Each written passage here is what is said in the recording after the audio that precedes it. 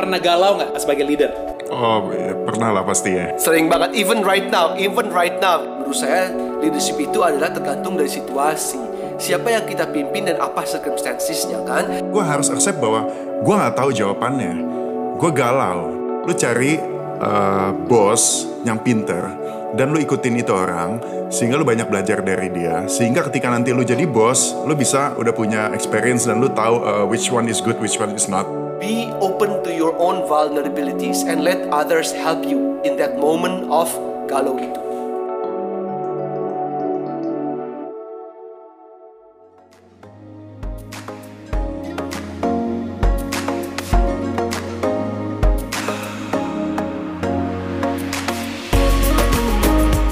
Hey, you are listening to You The Podcast. This is Christopher Tobing.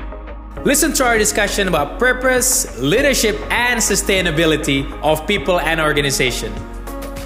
This is You The Podcast.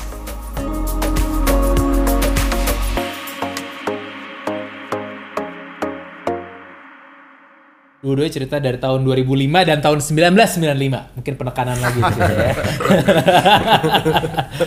Ini udah perjalanan leadership yang cukup panjang buat berdua dan dengan cerita yang berbeda-beda kayak gitu. Tapi setelah menjalani ini semua, have you seen leadership style-nya tuh berubah nggak sih dari day one sampai today? Itu berubah nggak? Dan kalau berubah tuh kayak gimana? Boleh diceritain nggak? Kenapa or bagaimana berubahnya? Mungkin Kang dulu deh, karena kita mau respect yang 95 gitu.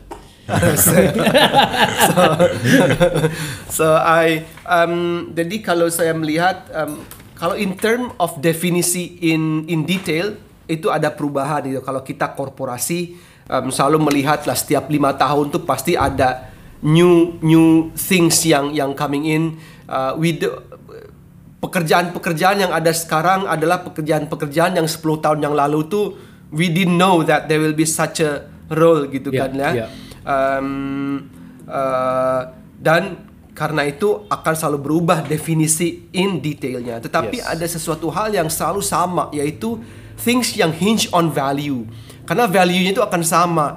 The value of integrity, the value of giving service to others, the value of respecting others, the value of you need to be held responsible of things, the value of innovations or pioneering remains to be there. Tetapi kalau misalnya go back to the corporation, Unilever tuh udah berubah-ubah gitu. Standard of leadership zaman dulu dan sekarang itu berbeda-beda in term of definisi yang letter luck-nya ya.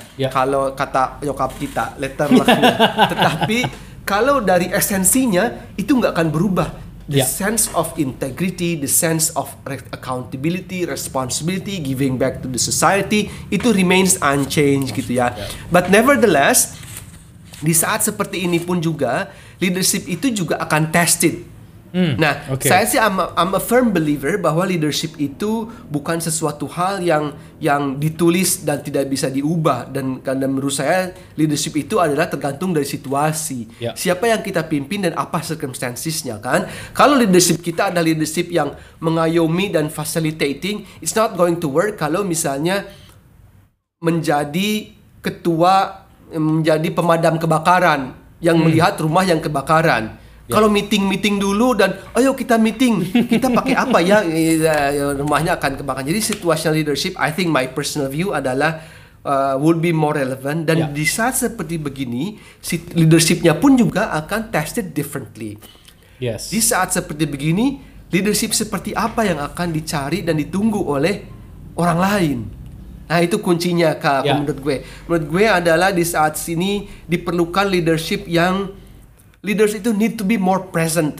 Kita tidak bisa secara physical present, itu challenge-nya kan. Tetapi how can we be more present differently? Chris, I can share a personal experience. Hari Jumat yang lalu, gue tuh bilang, gue tuh udah 3 bulan nggak ke kantor, and we didn't say hi ke orang-orang, dan kita kan manusia sosial ya, sangat menginginkan say hi to people. And I decided last Friday I would just call people which I know I haven't been in contact with. Jadi I called 7 people, Chris. On Friday, I called Okay. 7 people, Okay. and it lasted only 2 minutes to 3 minutes each. So maximum 3 minutes each. So I only Wow, spent okay. 21 minutes in totality di Friday afternoon. Kayak gue pikir meeting udah habis, I just call, text dulu, Riri ada waktu nggak? Lagi meeting nggak? Lagi meeting Pak, tapi bentar saya keluar dulu. Nggak usah, nggak apa-apa. And she picked up the call. Ada apa Pak? To every one of them, I only asked how they are. Okay. How they were Wow. doing, how the family was doing, to all 7 of them. And you know, all 7 of them itu mendoakan balik gitu ya. Mendoakan Pak, semoga Pak Willy dan keluarga sehat-sehat juga selalu gitu ya. 21 minutes, 7 conversations. Every one of them were surprised to get my call gitu. Apa tak pikir urgent gitu ya. But you surprised of the amount of energy yang kita dapat dari conversation itu. Yes. So much energy, positivity, which I received personally dari Yeah, conversation of these people, dan bagaimana orang-orang itu ternyata were well, the 7 of them. So be present. Walaupun dalam kondisi begini, you have to be present. You have to find reason and how a way to be present. Yang kedua, make space. Oftentimes than not, kalau lack of trust itu lead kepada lack of empowerment. Kalau lack of empowerment, kalaupun sudah di-empower, itu kita akan control terus. You have to make space. So please make space of people, karena orang-orang tuh tend to work harder di saat seperti gini, online terus nih. Jadi online terus, jadi they work harder. Give them some space, give them clarity of target, give empowerment, tapi give some space, make some space juga. Yang tiga yang penting di situasi seperti gini, leadership yang penting adalah, menurut gue adalah be compassionate but also direct. Just like Tian shared tadi, direct. Kalau memang kita fokus on growth, tetapi di saat seperti gini nggak ada growth-nya, what do we do? Yeah. Clear to them and be direct, but also be compassionate. We also need to understand that they are as difficult, if not more difficult than where we are right now gitu. Kan everyone punya their own challenge gitu ya. But be compassionate to them. But when we have to deliver the bad news, we have to deliver it compassionately as well. Yeah. Jadi people are not numbers. Yes. People have feeling, have thoughts, but dengan keterus terangan yang kita lakukan, I'm sure they will understand. But the way we say it has to be compassionate as well. Yeah. The last leadership style which I would encourage everyone adalah tadi, kembali kepada be agile, be flexible, but continue look for opportunities. Nggak ada gunanya kalau Tian ini go to the corner and says, oh my God, nggak ada growth, gue akan extend the payroll a year and a half, but that's it. Yeah. Not enterprising is not helping juga. So we have to encourage everyone, how can we be more enterprising and look for opportunities. Yes. Gitu, tidak jadinya apa ya, meratapi nasib sendiri gitu. So there are four of situational leadership I would share in this period of time. Nah, tapi ada satu question yang ini bukan question, ini sebuah stigma apa kata-kata yang sering dipakai sama orang saat ini, regardless di startup or multinational or national companies. Aduh, dia orangnya old school banget. Aduh, kalau yang ini nih enak nih, leadernya kekinian gini, gue bisa I can relate gitu. What's the difference sih sebenarnya old school leaders dan kekinian leaders lah mungkin gue bilangnya ya. Dan kalau dari segitu juga, ada nggak sih, ini pertanyaan ini, ada nggak sih tempatnya old school leader saat ini di dunia yang saat ini is changing rapidly? Ini aku throw dulu ke Tian deh. Kalau dari segi the difference between old school leaders dan leaders yang saat ini tuh seperti apa sih sebenarnya? Oke. Mungkin gue bisa cerita sedikit background gitu ya. Boleh. Gue seumur hidup belum pernah kerja sama orang gitu. Oke. Pernah, maksudnya ketika di Jerman ya gue kerja di restoran, di supermarket, yang model-model begitu deh, part time job. Gue punya bos ya, tapi model-model bosnya lebih ke supervisor gitu kan. Kita kerja yang lebih kerja kasar gitu kali ya. Ketika gue ke Indonesia, gue langsung dituntut untuk jadi leader gitu. Meskipun sebenarnya gue gak punya experience. Gue inget banget Jack Ma, gue selalu kata-katanya dia tuh bahwa ketika umur, I'm not sure ya, kayak 20s ya, sekitar umur 20s lu kerja sama orang, lu cari bos yang pinter dan lu ikutin itu orang, sehingga lu banyak belajar dari dia, sehingga ketika nanti lu jadi bos, lu bisa udah punya experience dan lu tahu which one is good, which one is not, gitu ya. Nah, gue nggak punya tuh pengalaman itu, jadi ada my life gap tuh ada situ kosong, sehingga gue harus banyak otodidak dan gue harus banyak trial and error. Kalau misalnya balik ke pertanyaan lu, old school atau new school leaders, gue sejujurnya nggak bisa jawab karena I don't have any experience with that. Cuman mungkin gue bisa ngelihat lebih ke generasi dari sisi umur gitu ya. Maksudnya mungkin biasanya tuh orang-orang yang sudah bukan millennials atau apa, kita merefer mereka sebagai old school generation gitu. Tapi mungkin style dari leadershipnya mungkin bisa new school juga gitu. Mungkin kalau misalnya gue bisa cerita, yang membedakan lebih ke urusan agility tadi lagi sih, balik-balik lagi gitu. Ketika mungkin old school leader, mereka by the book, mereka punya pakem, kalau udah ABCD ya ABCD. Tapi mungkin kalau new school, apalagi mereka hidup ketika sudah di zaman internet, sudah di zaman informasi semua mudah diakses, banyak melihat kepraktisan yang lain. Dan pada pengaplikasian, nah misalnya let's say kita dikasih task ini, mungkin yang new school dia akan lebih fleksibel dan result oriented gitu ya. Kalau yang old school maybe yang penting gue mau journey atau prosedurnya seperti yang gue mau, dan resultnya juga sama yang kayak gue mau. Gue nggak peduli cara lu gimana, yang penting resultnya ada. Nah itu yang new school. Mungkin gue melihatnya seperti itu sih. Kang, kalau dari company yang seperti ini, apa yang Tian bilang itu relevan nggak dengan keadaan-keadaan tentang mungkin di Unilever lebih kelihatan ya definisi ini gitu? Of course, kita let me share just one 10 seconds on the work with Unilever has been doing dengan millennials ini, karena millennials is a konsep yang sering disalahartikan gitu ya. Banyak sekali millennials itu miskonsepsi of millennials yang kalau menurut gue all write-ups articles about millennials were written by the Gen Ys atau the old schools. Sehingga itu adalah persepsi yang dibentuk oleh generasi tua mengenai millennials. Cilakanya si millennials ini nggak pernah menulis artikel mengenai Gen Y or old baby boomers karena nggak berani atau apa gitu ya. Jadi unidirectional. Sehingga kita we must correct the perception about the millennials. Apalagi sekarang more and more the populasi of company itu kan lebih muda gitu ya. Jadi all leaders itu menurut gue harus ada, I don't know what you call it. Is it leadership, standard of leadership atau mungkin capability, tapi something what we call learning agility. Learning agility itu adalah kemampuan untuk belajar terus gitu, enggak fixated on one knowledge or skills or live in the past gitu kan ya. You have to have learning agility to learn terus dengan new conditions sehingga kita remain relevant. Dengan relevannya itu kita keep relatedness dengan orang-orang yang tentu lebih muda gitu ya. Nah, I don't want to brag with you, but I installed this nice microphone using this thing also ya untuk podcast ini gitu. Jadi I have to learn these things, how the new generation are connecting to others to this podcast juga gitu ya. Karena in the past we never learned about this. Jadi we have to keep ourselves abreast of technology, of the way people are doing things, connected dengan new generations.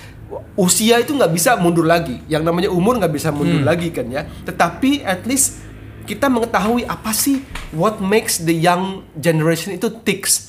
Kenapa sih young generation itu less doing this, more doing that, less doing this, less doing, tanpa judging. Yang sering itu menurut gue di old generation itu judging. Judging itu begini misalnya, kamu main internet terus, stop main internet terus karena pasti kamu cuma main game terus di internet terus.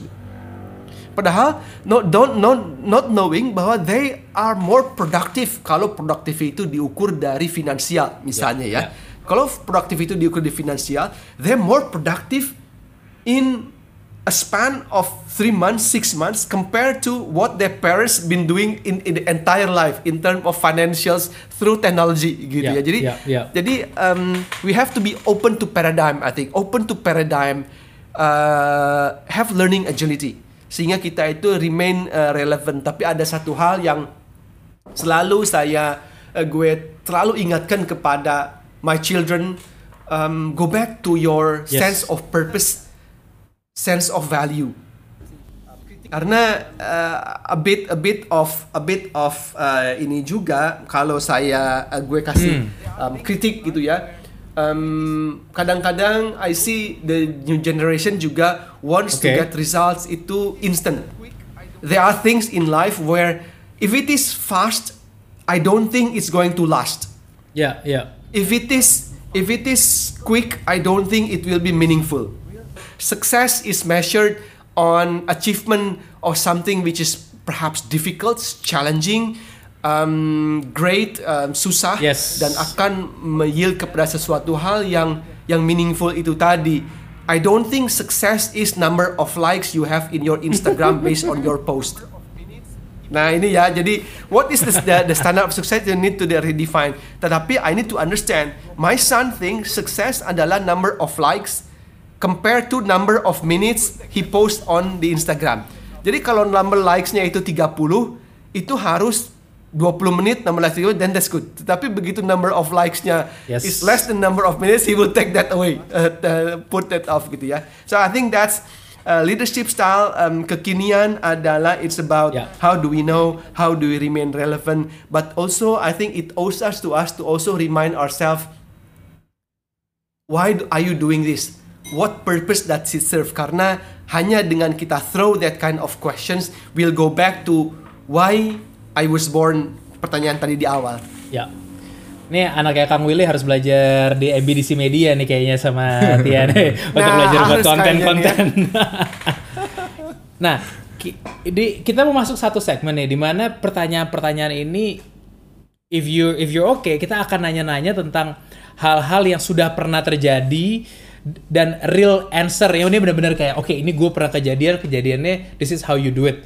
Kalau tadi kan a lot of our conversation banyak tentang a lot of philosophical leadership, tentang vision kita ke arah mana and fundamental values gitu. Ini yang pertanyaan pertama ya. Mungkin pertanyaan pertama gini, pernah Kang Willy, Tian, pernah galau nggak sebagai bos, sebagai leader? Ya, pernah lah pasti ya. Banyak kan malah galau. Sering banget, even right now gitu. If we speak right now always galau. Jadi galau itu saya rasanya kalau nggak galau itu ini Mas Tian lebih paham gitu kali ya. Kalau nggak pernah putus cinta, apakah kita berarti tidak pernah mengejar sesuatu hal yang lebih tinggi dari keinginan kita gitu kan? Jadi kita harus mengalami putus cinta itu gitu kan. Nah, pertanyaannya kalau lagi galau sebagai leader, dan galau kan macam-macam ya. Tapi pas lagi galau, what do you do? Lagi ngapain? Apakah ngobrol sama orang? Apakah karena yang the only one yang tahu beneran gue lagi galau apa enggak adalah diri sendiri kan? Ya. Biasanya orang kadang-kadang yang lihat kita dari luar strong or everything, tapi galau nih. Pertanyaan, what did you do pada saat lagi galau? Now, what I do personally adalah I'm opening my own vulnerabilities, what I call it. Jadi, I'm not a Superman, I'm not everyone, I'm not someone who knows all the answers. Dan I say it to everyone, my team as well. Jadi, I don't know all the answers. The combination of everyone in the room will have the better answer dibanding gue gitu ya. Jadi, I always open to my vulnerabilities. Why am I now galau? Why am I now stressed? What stressed me out this day? And I share that. I think by opening up my own vulnerabilities, actually it strengthened me. It creates a stronger me karena it invites everyone, don't worry Pak, I also think that way, Dan kemudian kita dipikir, I'm not alone in this kegalauan ini. Karena kalau galau dan keep it to ourselves and not being open to others, dan apalagi kalau ada beberapa leaders itu yang kalau gue lihat, they thought they need to be a Superman in all circumstances, in front of everyone, all the time. Ikan, yang kayak lagu, you can fool some people sometimes, but you can't fool all the people all the time kan ya. Jadi there's always the vulnerabilities in you yang just let it out, just be yourself. Nah, itu sih yang saya sarankan at all levels, just be yourself. Be open to your own vulnerabilities and let others help you in that moment of galau itu. Tenang tuh, let others help you pada saat lagi galau gitu. Ya. Kalau Tian, what would you do? Ya pasti sering gitu ya, apalagi kalau misalnya situasi-situasi kita punya planning A jadinya B atau jadinya malah C gitu. Tapi biasanya gini, kalau gue ketika galau tuh biasanya adalah gue nggak menemukan jawaban atas sebuah pertanyaan atau solusi atas sebuah problem. Itu tuh biasanya gue jadi galau. Biasanya di situ. Kalau di luar urusan ini ya romansa ya. Ini kan kita urusan bisnis ceritanya kan. Galau leadership bisnis ya. Galau itu leadership gitu. business. Biasanya tuh kalau nggak menemukan sebuah jawaban atau ketemu di dead end gitu ya, yang nggak tahu nih persimpangan harus ke kiri atau kanan, biasanya gue tuh jadi galau. Ya. Karena gue biasanya orangnya tuh harus jelas semuanya. Nah, pertama gue biasa akan cari distraction. Oke. Gue akan cari distraction apapun yang bisa ngedistract gue dari kusutnya problematika gue itu ya. Biasanya maybe misalnya urusan di kantor, gue let's say harus ini A atau B nih ya, gue nggak ketemu jawabannya. Kalau A jadi kusutnya di sini, B jadi kusutnya di situ, dua-duanya kusut. Akhirnya gue mencari kegiatan aja, gue I don't know, olahraga atau nongkrong sama teman-teman kali yang bisa melupakan sejenak urusan itu gitu. Biasanya ketika gue udah lupa, gue jadi kan kalau galau kita beban gitu ya, mau apa-apa bete ya. Gue coba lupain dulu. Nah, ketika udah lupain dulu, udah happy, pasti akan keinget lagi. Dan biasanya ketika momen keinget lagi itu jadi lebih galau. Kayak aduh, ternyata problem gue belum selesai gitu kan. I was expecting dengan udah selesai itu gue udah sekuat nih, ternyata makin galau ya. Iya, karena gue malah melarikan diri gitu ya dari permasalahan dengan distracting gitu. Nah, tapi itu biasa cara itu berhasil di gue. Kenapa? Karena at least gue keep my mind itu fresh a bit gitu ya. Kusut gue isi dengan hal-hal lain yang menyenangkan, meskipun itu belum menyelesaikan masalah. Kemudian gue berpikir lagi mengenai masalah itu kayak aduh, ternyata solusinya belum ada. Biasanya gue galaunya jadi 2 kali lebih lipat, dan dari situ momen gue bisa mengaccept bahwa biasa kadang kita deny nih. Kita pura-pura gue tahu, tapi kalau gue harus accept bahwa gue nggak tahu jawabannya, gue galau, dan itu yang di kedua kali yang hit lebih keras, baru bisa berasa dan baru bisa mengakui, acknowledge bahwa gue nggak bisa nih gitu. Nah, ketika udah momen itu, biasanya itu gue akan lebih chill, orangnya. Gue akan lebih bisa terbuka ngomong sama orang, gue akan bisa ketemu. Nah, itu momen untuk gue ketemu my partner misalnya. Kalau di bisnis kita akan lebih ngobrol lebih serius. Kalau awal kan deny kita masih agak-agak malu-malu. Gue tahu lah pasti jawabannya. Gue nggak mau buka dulu dong gitu kan. Tapi untuk ngebuka pun sebenarnya nggak gampang. Dan kalau gue caranya seperti tadi itu, gue akan ngobrol, gue akan sharing, dan gue akan mendengar masukan dari orang lain. Meskipun ujung-ujungnya adalah gue yang harus ngambil keputusan A atau B. Ya, dari masukan-masukan itu akan gue pertimbangkan, gue distracting lagi sambil fun, sambil melakukan hal-hal yang menyenangkan. Gue coba sambil memikirkan keputusan A atau keputusan B itu. Karena kalau misalnya gue, mungkin tiap orang beda ya, cuman kalau gue dalam situasi galau gue harus memutuskan, dalam situasi sangat emosional gue harus memutuskan, biasanya keputusannya salah. Tapi paham. I believe in my own gut feeling gitu. Dan biasanya itu benar. Jadi gue harus melakukan hal yang menyenangkan sembari gue ngebayangin A atau B. Nanti dari situ biasanya ada aja jawabannya, tiba-tiba ada aja. Ya, meskipun nanti kalau ternyata keputusan itu salah, itu bukan sebuah keputusan yang paling terbaik, tapi at least I've made my decision, dan gue harus jalan dengan keputusan itu. Dan kalaupun salah, ya gue sebisa mungkin jangan regret gitu ya, karena I've made that decision gitu. Ya, itu mungkin harus seperti itu untuk menjadi pembelajaran gue aja untuk di next kegalauan lagi. Kalau gue cara seperti itu. Nice, bener sih, karena maksud gue yang kita ingin orang dengar saat ini adalah it's okay ya galau gitu loh. Apalagi di masa-masa kayak gini kan pasti banyak yang lagi galau, terus ada juga mungkin yang self blame malah, kok gue nggak bisa membuat ini. But kayak Pak Willy dan Tian bilang tadi, be vulnerable, malah ya udah deh accept aja bener bahwa ya udah gue buat makin galau aja dulu supaya gue bisa accept, refresh sedikit di posisi nggak terlalu emosional, barulah di situ you make the decision. Thank you. Ini ada pertanyaan satu lagi nih. Ini mungkin gua tanya ke Tian lagi dulu deh ya. Pernah nggak punya temen dulu in the same level atau dulu in the same level, ini bisa ngomong even your career sebagai actor ya. Dulu kurang lebih mulainya sama, tapi tiba-tiba you're in the top level. Terus you have to work together. Jadi in a way kayak you're in a higher leadership position daripada orang tersebut, daripada teman lo. Terus lo harus kerja bareng di mana kayak lo lebih tinggi daripada temen yang memulai karir mungkin sama-sama dulu. Ya, betul. How do you manage relationship pada saat you are in a higher leadership position daripada temen gitu? Temen di sini mungkin definisi temennya adalah teman sahabat gitu ya, atau teman acquaintance, maksudnya teman orang yang cuma kenal, lebih ke arah sahabat teman main, gitu. Teman main bareng gitu kan ya. Yes. Gue selalu gue mungkin kalau teman-teman gue ngeliat gue tuh orangnya agak hitam putih gitu ya. Kalau misalnya berteman, gue benar-benar berteman, gue lupa semuanya. Tapi ketika kerja bareng, kadang-kadang lu kayak nggak tahu temen aja, digituin gitu. Benar. Jadi gue sih sebenarnya nggak masalah seperti itu, dan pun gue juga pernah ketika urusan kita produksi, gue jadi produser dan gue meng-hire which is itu temen gue sendiri. Untuk menjadi one of the crew gitu ya. Itu kan secara hierarki udah sangat-sangat beda gitu. Betul. Ya ketika gue bilang nggak bagus ya itu nggak bagus gitu.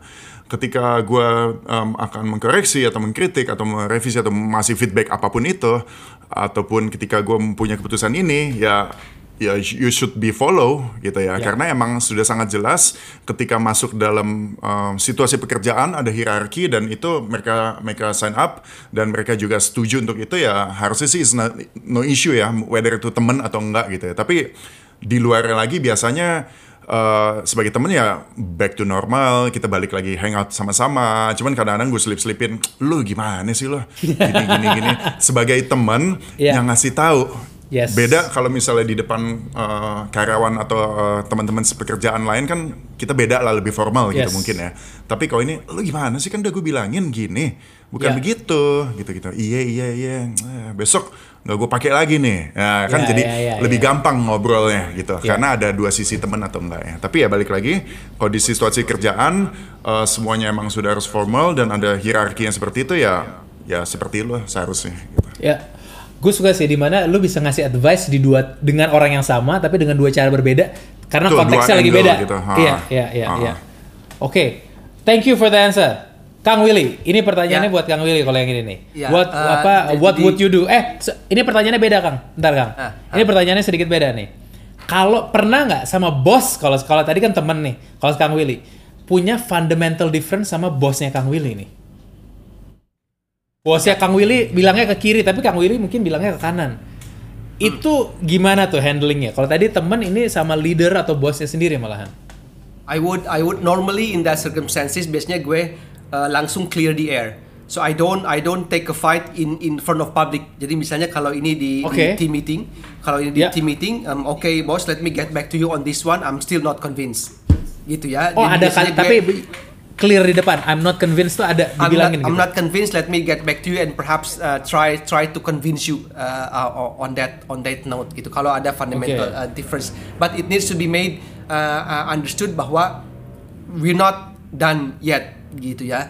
Dan normally what I would do adalah to clear the air immediately. Jadi just very recent misalnya ada satu perbedaan yang di depan semua orang seperti begitu. Dan try to explain tetapi tidak bisa. Dan kita bilang kalau begitu let's pick up in a call today itself dengan beberapa orang yang lain yang memang berhubungan and clear the air. Jadi debatnya itu kalau dilakukan di big group gitu ya would either embarrass me atau embarrass him atau embarrass others gitu kan ya. And that's not actually my style because I don't think it's productive gitu ya of spending the time. And then what I would do that let's pick it up later. Dan actually yang sesuatu hal perbedaan yang signifikan ini as recent as last week itu was sorted in 10 minutes call later. Just in small group and clear the air because I don't think it's bagus juga gitu ya unless to certain point to certain point, misalnya kalau decisionnya itu adalah the owner of responsibility of decision adalah dia, bos kita gitu ya, bukan kita. Then of course we limit di mana limit kita of there is ada accountability, ada responsibility. Ultimately he's responsible for everything gitu misalnya ya. But I'm accountable on this one. Tetapi jadi kita tahu where are our limits of accountability and where his responsibility will start. So long as we clear on that one, then in that case that's fine. Tetapi normally saya akan resolve ini dengan different, tetapi needs to be cleared immediately. Kalau that's how I do it. Jadi jangan sampai is either you accept in the meeting, okay boss, I'll take it. I don't agree. This is why I don't agree. But in overall term of it's your responsibility, I will support. But this is why I'm not agree. But done and support. Gitu kan ya. Jangan sampai di belakangnya cerita-cerita agree, lagi. tapi nggak dilakukan. Nggak dilakukan. That's we should not do. Gitu. If we still think it's not the right decisions, we must clear the air and pick it up immediately. Gitu. To clear the air. Walaupun decisionnya still his decision, tetapi at least we have put forward our thinking. Jadi jangan makan hati lah, jangan makan hati, jangan disimpan dan at the end kita nggak mendukung juga decision itu gitu. Jangan begitu. Oke, jadi artinya kita juga harus clear the air lagi di forum lebih kecil, terus kita cek sama dia tentang responsibility-nya ada di lu ya kalau kayak begini kasarnya ya. But then at the same time kita juga pada saat menjalankan udah wholehearted juga gitu ya. Betul, wholehearted, exactly the right word. Ini pertanyaannya buang egonya gimana tuh di situ. Nah ini mungkin sama buat Tian juga ya. Pada sekarang as leader kadang-kadang kita harus buang ego. Apalagi kalau kita harus following a direction either dari bos atau dari klien gitu ya. Kita harus ada buang egonya and we have to lead the team ke arah sana. Ke arah yang sebenarnya kita tahu, kalau gue mungkin belok dikit di sini deh, tapi dia maunya kita ke lurus gitu. Cara kita buang ego as a leader tuh gimana sih? I think leader punya ego, leader itu penting juga sih ya gitu. Tapi I think recognizing our limitation is also important as a leader gitu ya. Tadi open to vulnerabilities, tetapi juga open to new paradigm. I think as a leader kita juga harus proud bahwa kita itu leader itu bukan orang yang paling tahu semuanya, and I need every one of you, my team members, to support me as well gitu. Otherwise there's no use of us. Jadi gue sih nggak pernah ada momen dimana thanksin banget sih gue dibeginikan gitu, karena my view adalah just be open and honestly say, my God, your idea is much better than mine. Let's do it your way gitu. Jadi kita juga lebih ringan sih gitu. Ya. Kalau Tian gimana? Cara ngilangin ego tadi ya? Ngilangin ego tadi. Kalau aku sih harus sadar aja bahwa kita selalu bekerja di teamwork gitu ya. Mau sebagai leader, mau sebagai apa, tapi kalau aku selalu ngelihat result dari sebuah teamwork itu adalah ya kolektif gitu ya. Jadi ketika ego saya itu mungkin akan menghambat proses sehingga akhirnya menjadi menghambat result. Ya kalau gue sih melihat yang penting resultnya gitu. Kalau ini nggak seperti kemauan gue caranya gitu. Tetapi ketika ujungnya resultnya adalah ya kurang lebih seperti kemauan kita bersama, ya gue jalankan gitu ya. Meskipun caranya tidak dengan cara gue gitu. Yang penting adalah resultnya adalah kemauan kita bersama semua, termasuk di situ kemauan gue juga. Collective resultsnya tadi ya. Nice. Oke. Wow. Kang Willy, Tian, ini we've talked a lot sih tentang leadership dan thank you banget udah sharing ini semua. Ini dari ini semua yang kita harap sih teman-teman yang lagi dengerin sekarang, you take notes atau denger ulang lagi, take bits and pieces and apply to your situation. Karena kalau kita lihat ini two leaders yang very very different. Ya, Tian dengan Cumi ID dengan bisnis lainnya yang banyak banget, nanti tinggal cari tahu sendiri. At the same time masih melakukan production juga, dan Kang Willy yang since 1995 sampai 2020 building the career and sampai di posisi ini, itu very different one, but fundamentally yang kalau kita lihat banyak banget leadership nuggets yang bisa diambil. Kalau gitu, thank you so much lagi from You The Podcast. It's been a pleasure to have both of you here. Buat Kang Willy, good luck. Good luck di Unilever dengan keadaan seperti ini, work from home. Kita semoga semuanya everyone is healthy. Buat yang juga Cumi ID, good luck with that, with everything Thank you, that's going thank on. you. Semoga we can see Thank the you. launch very soon and we can use it ya sebentar Yes. lagi. Thank you. Oke, kalau gitu buat Thank you, for guys. everyone still listening, thank you so much and tune into the podcast. Kita akan dengar lagi tentang lebih banyak tentang leadership, sustainability, and purpose di podcast berikutnya. Thank you semuanya. See you.